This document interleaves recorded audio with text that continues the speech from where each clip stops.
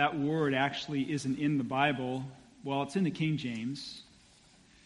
But the King James Greek for Easter is actually Passover. The Passover was the time of the year when Christ came to his passion. Paul says in 1 Corinthians that Christ has become the Passover lamb for us.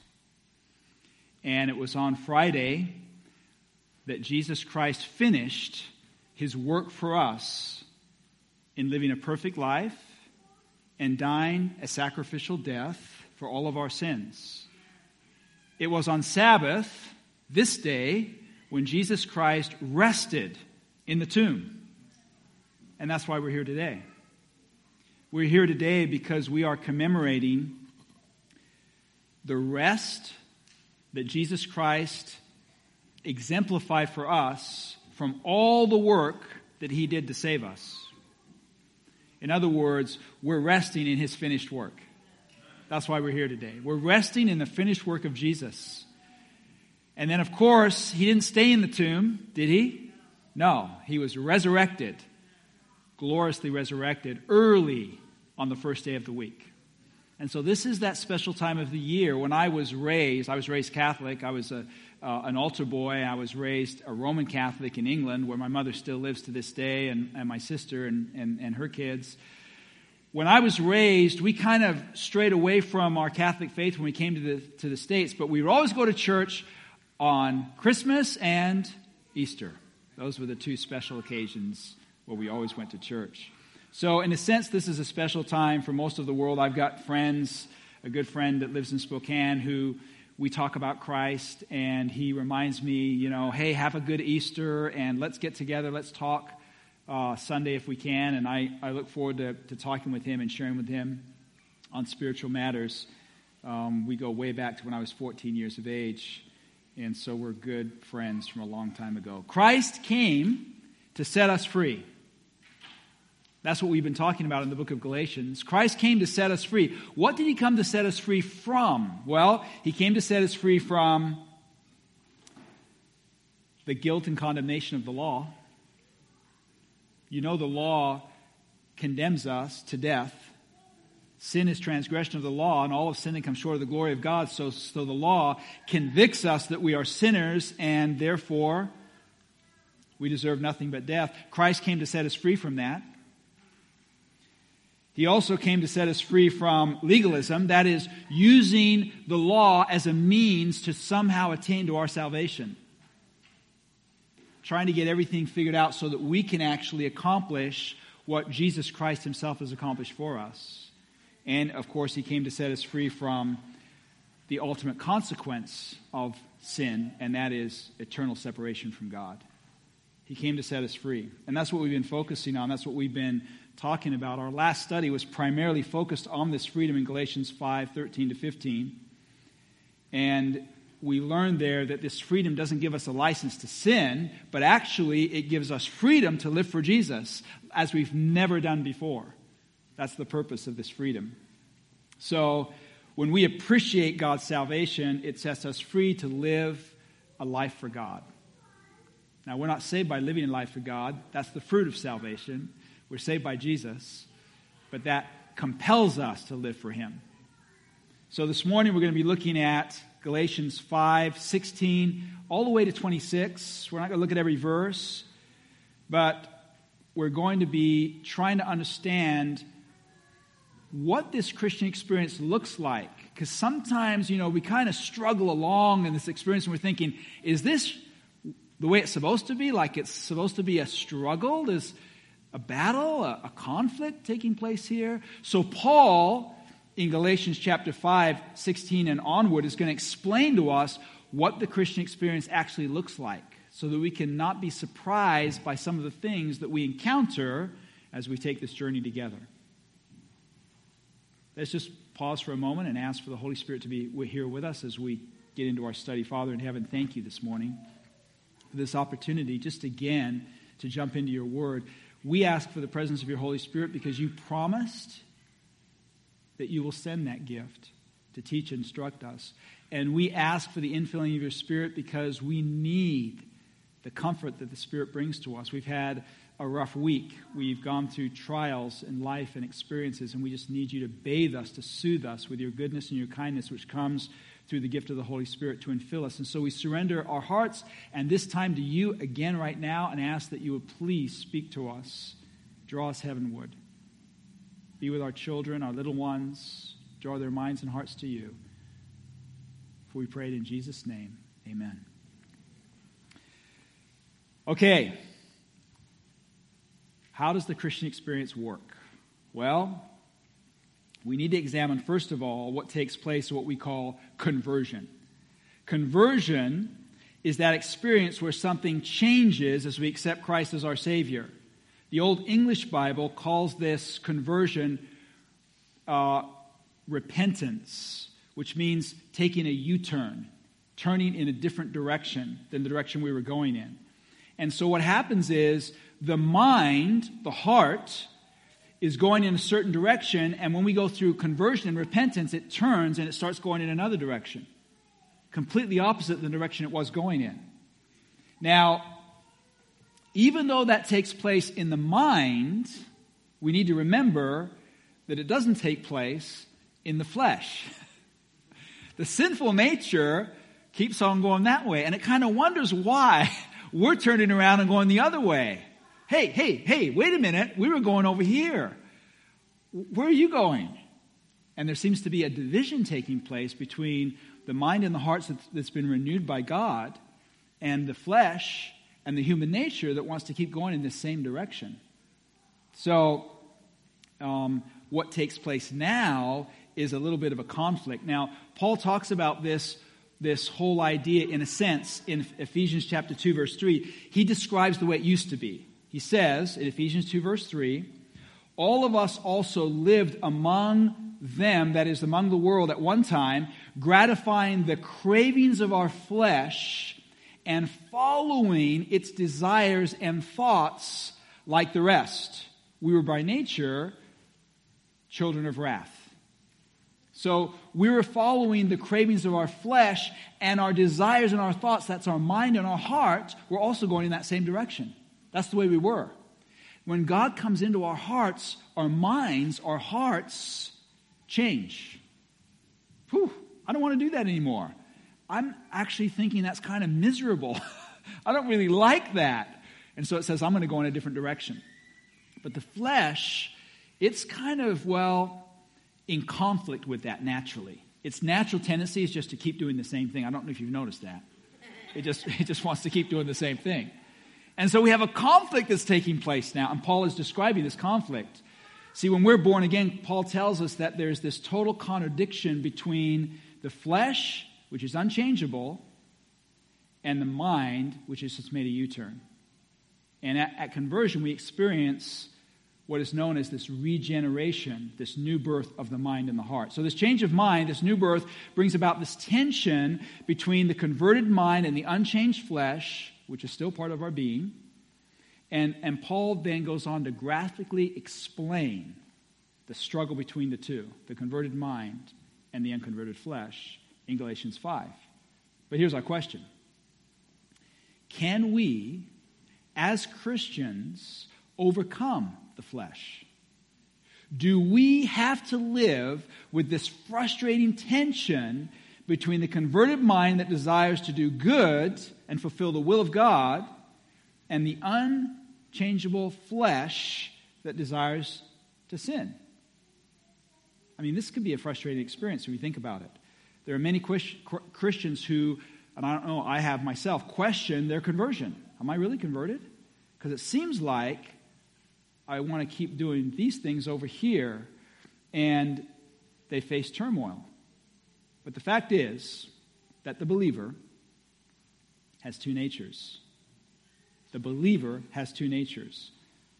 These two natures are at war with each other, and they will continue to be at war with each other until our dying day. Now, that could be bad news, but let's get to the good news, okay?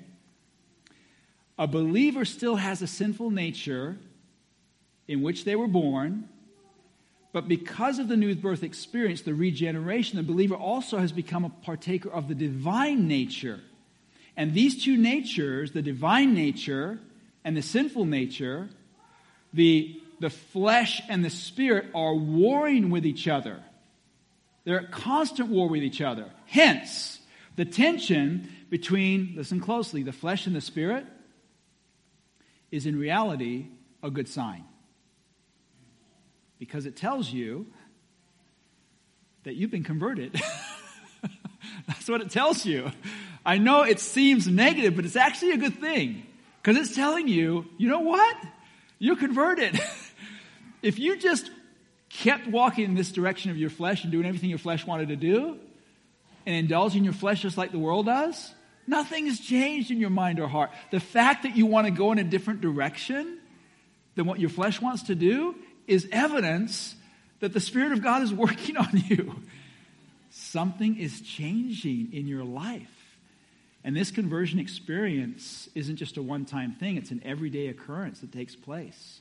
I remember the first time it happened with me. I remember a time when it happened with me. I was in a house with my friends, my roommates, and we were all partying, and there was a car outside. It was Spokane. There was a slight hill in front of our house, and it was snowing. And the car outside couldn't get up the hill. The wheels were spinning in the snow. And we were all at the window laughing. Ha, ha, ha, look at that car. It can't get up the hill. And I remember, now I would say, the Spirit was working on my mind and my heart. And I said, hey guys, we shouldn't be laughing at them. Let's go out and help them. And all my friends looked at me like I was from Mars.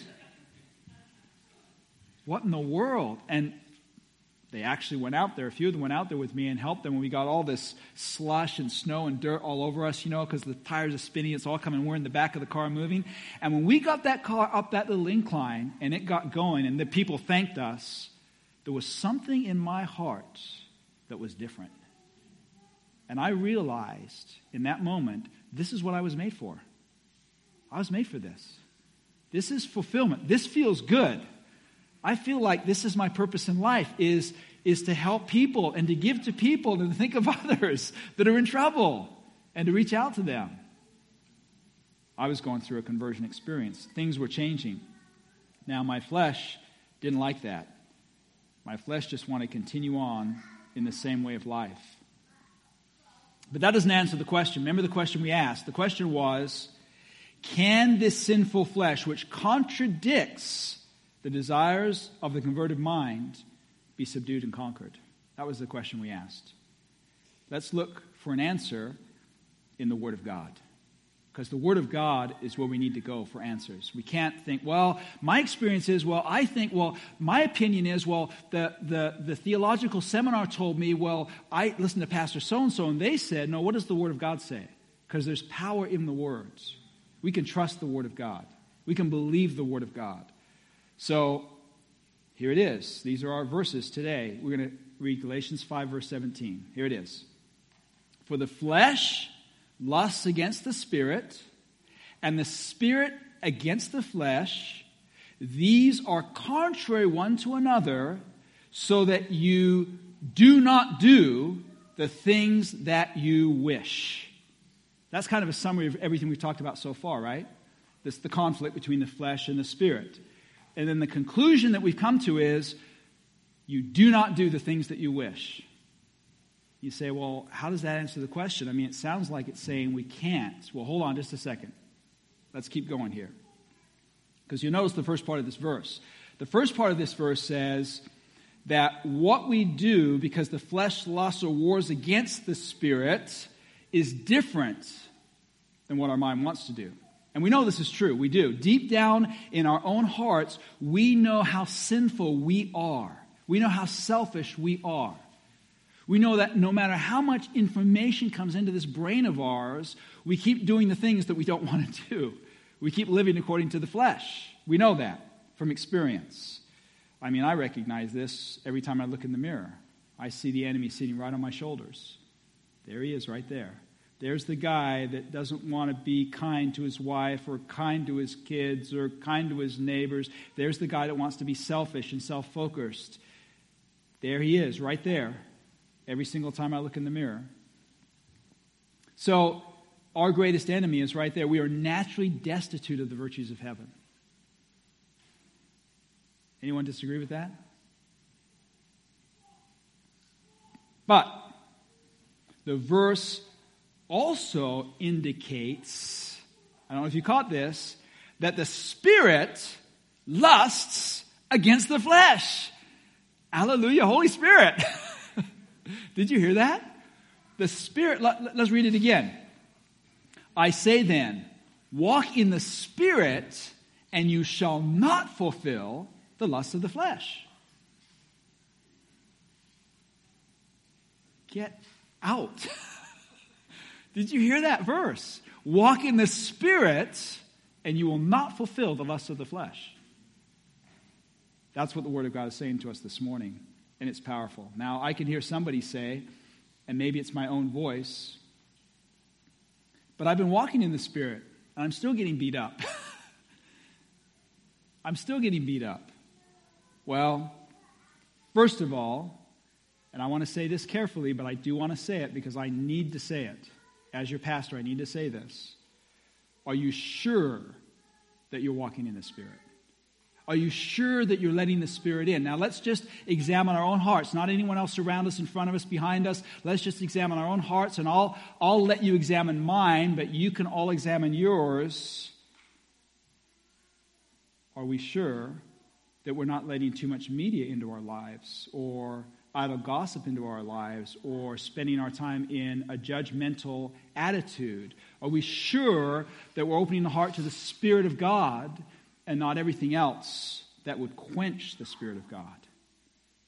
Because it's what we feed upon that nurtures us. It's what we feed upon. And when we feed upon the Word of God, a transformation takes place. We're told that we're born again by the Word of God, that things change. You know how words are. They're so powerful. I mean, people can just say words to you and you're like, did you hear? Did you hear that? Did you hear about? The media has that power, doesn't it? They'd have to try to tell us who's going to be elected before they're elected, and we almost believe it. They try to tell us all kinds of things. How much more does the Word of God have that power? But wait a minute now. Don't get discouraged because we're still in the fight.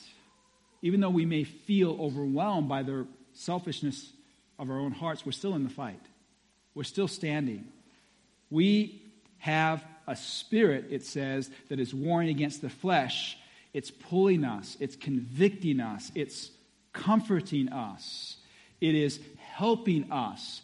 I want you to look at this word lust. It's really interesting. The word lust here in verse 17 traces back to the word for passion, and it means to slay. The Spirit passionately slays the flesh. That's why I said get out. That's just amazing to me. Because, see, we can't do that. We're not inclined to do that. As soon as we wake up in the morning, we're like, flesh, flesh, flesh. And we need to say, Holy Spirit, come into my heart. And all of a sudden, the flesh is starting to be slain by the Spirit, just tearing it up, just cutting it to pieces. I don't know if you've noticed that. I've noticed that in my life. It happens again and again and again. I'll tell you how it happens here in a minute. But this literally reads that the flesh slays the Spirit and that the Spirit slays the flesh. So again, the worldly man kills the spiritual man, but and this is huge, the Spirit kills the worldly man. The Spirit does that. We can't do that, but the Spirit does that. So that's why when you become spiritual, you change. Have you noticed that? You change. I mean, your thoughts change. Your words change. Your actions change. Everything changes. You start doing things differently. You start thinking differently about money. You start thinking differently about life. You start thinking differently about kids. You start thinking differently about your neighbors. You start thinking differently about everything. You just start changing. That's an evidence the Spirit is working in your life and in your heart. Yeah, you still are confronted with that selfishness, and God allows a little bit of that to be dealt with at a time. If He revealed the whole thing to us at one time, we just fall over dead. It'd be too much for us to see how selfish we are. I prayed one year, that God would show me more of myself, and it just about was the end of me. Because I'm so full of it. We all are. But we have this hope in the Savior named Jesus Christ, who lived and died for us, that we might live for Him and get rid of this lust of the flesh, have it out of us. So, the Spirit of God changes us. That's why we act differently, we talk differently, we walk differently, we speak differently. That's why we do what we do. That's why we do what we do. So Paul then identifies the acts of the flesh. He says the acts of the flesh are like obvious.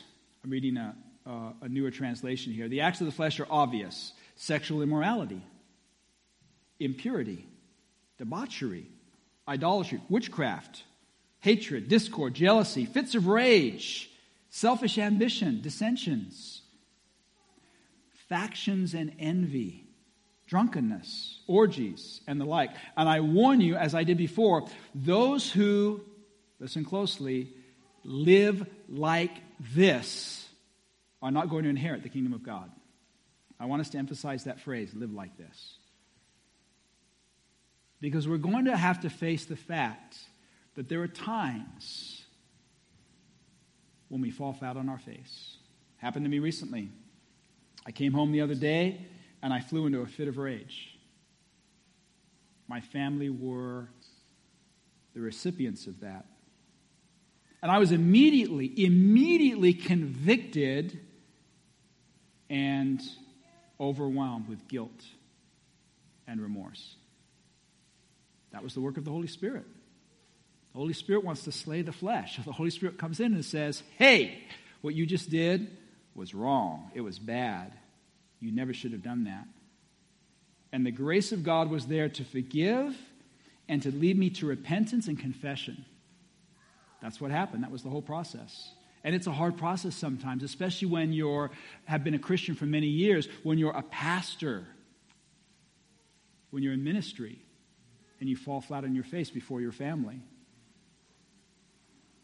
But, and here's the point, that fit of rage doesn't define who I am. It doesn't define me. I do not live in fits of rage. I live in the grace of God. Failure is an event. It's not a person. You are not a failure. Failure is an event. It's something that happens, but it's not who you are. You are a person redeemed by the blood of Christ. You are a person embraced by the grace of heaven. And anytime you come to that place where you're confronted with the reality of your sinful, fallen flesh and it's manifested, you just give it to God. And the sooner the better, because God never purposed that you would carry that guilt beyond the cross. He never purposed that you would take that guilt beyond the cross. Just give it to Him. You can't bear it. It'll crush out your life. So I gave it to God. And because I gave it to God, I can tell you about it this morning. It would be really embarrassing to tell you this if I didn't have a Savior. It would really be embarrassing to tell you that I flew into a fit of rage in front of my wife and my daughter and my dogs and my cat. JL doesn't live with us anymore. Our son's down in California and is a safe distance away. It would be really embarrassing to tell you all of that if I thought that defined me. If I thought you would look at me and say, that's who James is. No, that's not who I am. That's my flesh. That's my carnal nature. All of us have one. I don't know how yours is manifested when it gets loose. But I do know this, that if the Holy Spirit can slay my carnal nature, the Holy Spirit can slay your carnal nature. If the Holy Spirit can lead you to repentance, the Holy Spirit can lead me to repentance, He can lead you to repentance. If the Holy Spirit can take care of me, the Holy Spirit can take care of you. And that's exactly what Paul's message is for us today. He's telling us that we can have this life that is filled with the fruit of the Spirit. So he goes on to say the fruit of the Spirit is love, it's joy, it's peace. That's what I got. I got love and joy and peace, forbearance, kindness, goodness, faithfulness, gentleness, self-control. Against such there is no law. Those who belong to Christ Jesus have crucified the flesh and its passions and desires. Since we live by the Spirit, let's keep step with the Spirit. Let's not become conceited and provoke one another and envy one another. See, God gives us a spirit when we recognize that we're total sinners. We're absolutely bankrupt. We're sinners to the core. And God says, okay, I've got a solution. I know you've been trying to overcome and live a good life and be a different person, but you fail over and over again, so I've got a solution. I'm going to actually give you, I'm going to impart to you, I'm going to give you my Spirit. And that Spirit is going to slay your flesh. Just watch and see it. Well, how do I get the Spirit? Well, pray for it. The Spirit comes to you through prayer. And read God's Word, because the Spirit authored the Word. The Word has been inspired by the Holy Spirit. And listen to what God tells you in His Word. And allow yourself to believe in the impartation of the Spirit when you pray. That's what the disciples did. They prayed. They said, Lord, send us your Spirit. We're ugly. We're selfish. We're argumentative. We want to be the greatest. We want number one place. Send us your Spirit. Forgive us for our sins. And all that stuff goes out. All the gooky stuff goes out. And then there's this big empty space in your heart and mind. And God says, I'd like to fill that with my Spirit. And we say, yes. And in comes the Spirit flowing into us. And then out of us, it goes to the world. And we tell people about how we messed up and what failures we were and how we are weak and how we're inconsistent, and yet God is working through us and God is working in us and God has forgiven us. And other people take hope and they take courage. We don't go to people and tell them, hey, we're perfect. We go to a perfect church and they believe all the perfect doctrines of the perfect Bible and we follow the perfect God. And if you want to be perfect, we'll give you 6 weeks to get your life together. You can come to a seminar that we're doing. You can learn all the things that say that you're perfect, and then you can join our church. No, we say to people, hey, we're messed up. We're humans. We fail. We've fallen short over and over again. And we got a place where we find messages of hope and comfort and direction in life and ways that you can actually get better and be healed and find strength and courage. And we encourage one another, and we're a family, and that's what we do at this church. We're just a band of broken brothers and sisters and kids who are just trying to help one another through the Holy Spirit, through the gift of the Holy Spirit. We're not here to judge and criticize. We're here to lift one another up and share how God is working in our lives and what He's doing for us and what we believe He can do for you, because we're no different than you and no better than you. So God gives us a Spirit when we recognize we're sinners, 100% sinners, not 99.9%. We're not better. We're not a little bit better. We're not a whole lot better. We're completely bankrupt of goodness and righteousness. All of us are. And when we recognize that, it's like, yes, they're ready. Now they're ready to help everyone else who's completely bankrupt of goodness and righteousness. And I can send people to this place, and they can find among them help and encouragement rather than criticism and judgmentalism. I can send people there, and they'll be safe to heal the brokenhearted. And we do this by faith. We accept the gift of Jesus Christ as our righteousness. And that means that everything that He did in His life, He did for us. He never sinned. He never lied. He never stole. He never cheated. He never thought an immoral thought. And He did that for us. That's who He was in heaven. He didn't have to come here and do that for Him. He did it for us because we don't have that, and we needed that. Because in heaven, that's what you have to have. And so He said, well, I'm going to do that for you because I know you can't do it for yourselves. There's no way you can do it for yourselves. You're fallen, and once you're fallen, your whole center is just selfish. So what I'm going to do is I'm going to come to this earth, I'm going to take on who you are, but I'm not going to live the way you live. I'm going to live righteousness, perfect righteousness. So He came and He lived in our humanity with a life that was always submitted to God. His will was always surrendered to God. And He lived a perfect life. And then on Friday when He died for all of our failures and mistakes. He took care of the whole thing. And then He rested in the tomb, resurrected, first day of the week, early in the morning, went to heaven. He said, now, Father, if this is acceptable to you, everything that I have, everything that I lived, and everything that I sacrificed for is for them. And every single person that prays to me, anytime they accept me, I just want to give them my whole life and on my death as a gift. That's the picture of salvation. And when we see that, we say, whoa, I want to live for Him who died for me. And that's what salvation produces. And if you mess that up at all, the fruit of salvation won't be produced. If you think that you've got to earn your salvation, then what's the use in the fruit? You're earning it yourself. You don't need to. But if you allow Christ to be all of that, then you want to live for him because you know you are free now from all that guilt, all that condemnation, and all that pressure to try to earn something. You are free now, free people, free men and women in Jesus Christ. And it's the Spirit that gives us that freedom. Our closing thought here is found in 2 Corinthians chapter 3.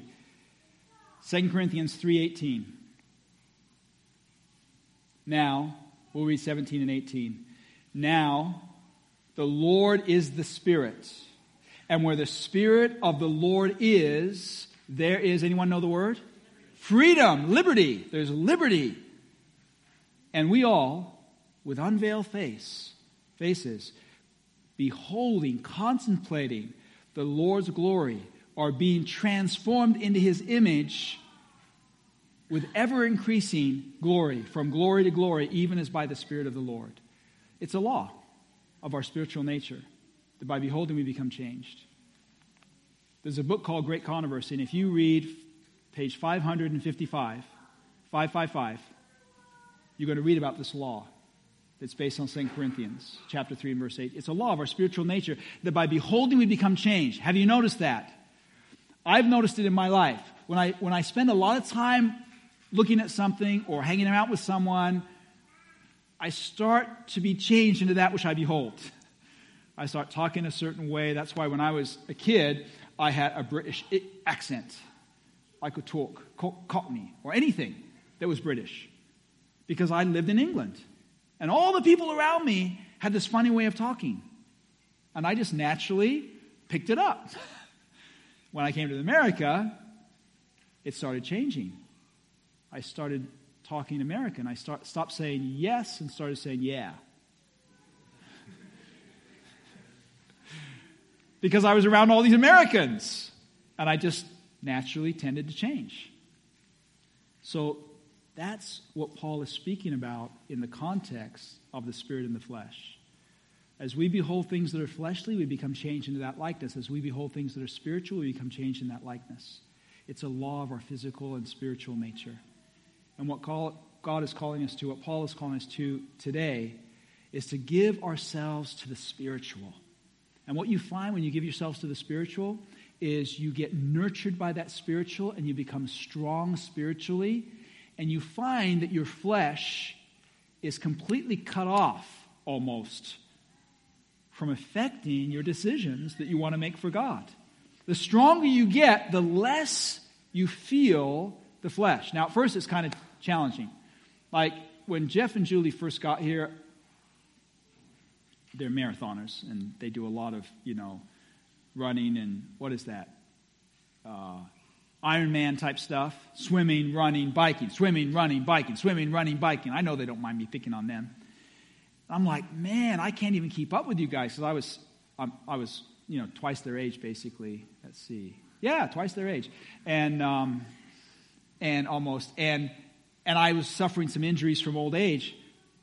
But they motivated me to start exercising more and more and more. And I remember at the beginning of this year now, they've been here for a year, so they've really got me going here. Beginning of this year, 2018, I thought, 2018, 365 divided into 2, that's 5.5 miles. I'm going to start walking 5.5 miles every day. Got a little Fitbit, put it in my pocket. And I found myself walking in order to keep up with Jeff and Julie at times when I don't normally be sitting. Like I'll just walk around in my office when I'm taking a call, or I'll walk around in my office when I'm, whatever I'm doing, whenever chance I get. Even when I'm preaching sometimes, I'll walk a little bit to get my steps in, right? But what I found is 5.5, which was this amazing, 5.5, that's going to be so hard. Easy peasy lemon squeezy. It's nothing now. And this is just January, February, March. This is just 3 months in. I thought, I'll never get the 5.5. Now it's 7 miles a day, 8 miles a day. I don't know what I'm at right now, but it was, my goal was 38 miles, 38.5 miles a week, and now I'm at 50 miles a week. And it's not hard. Because the more shape, the better shape you get in, the easier it gets. And it's the same with our spiritual life. It was hard at first, and I got sore, and it was difficult. But the better shape we get in spiritually, the easier it gets. And the flesh becomes weaker and weaker and weaker. It's like, wow, where's that old man? Anyway, you don't want to say that, because he'll pop up if you say that. Just say, yeah, okay, good. God is good. God is good. And he is good, isn't he? The most important thing is, though, that we remember failure does not define us. It's an event. It's not a person.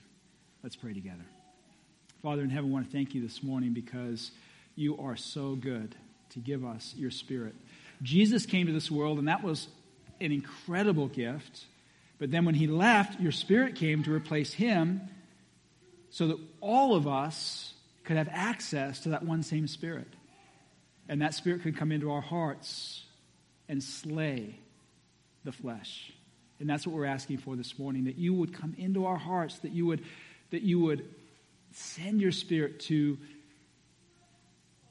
draw us heavenward, to draw us into spiritual realities, to cause us to behold you, to be transformed day by day, moment by moment, to become stronger and stronger and stronger in our experience and our faith. Do this for us, we pray, we ask. In Jesus' name, amen.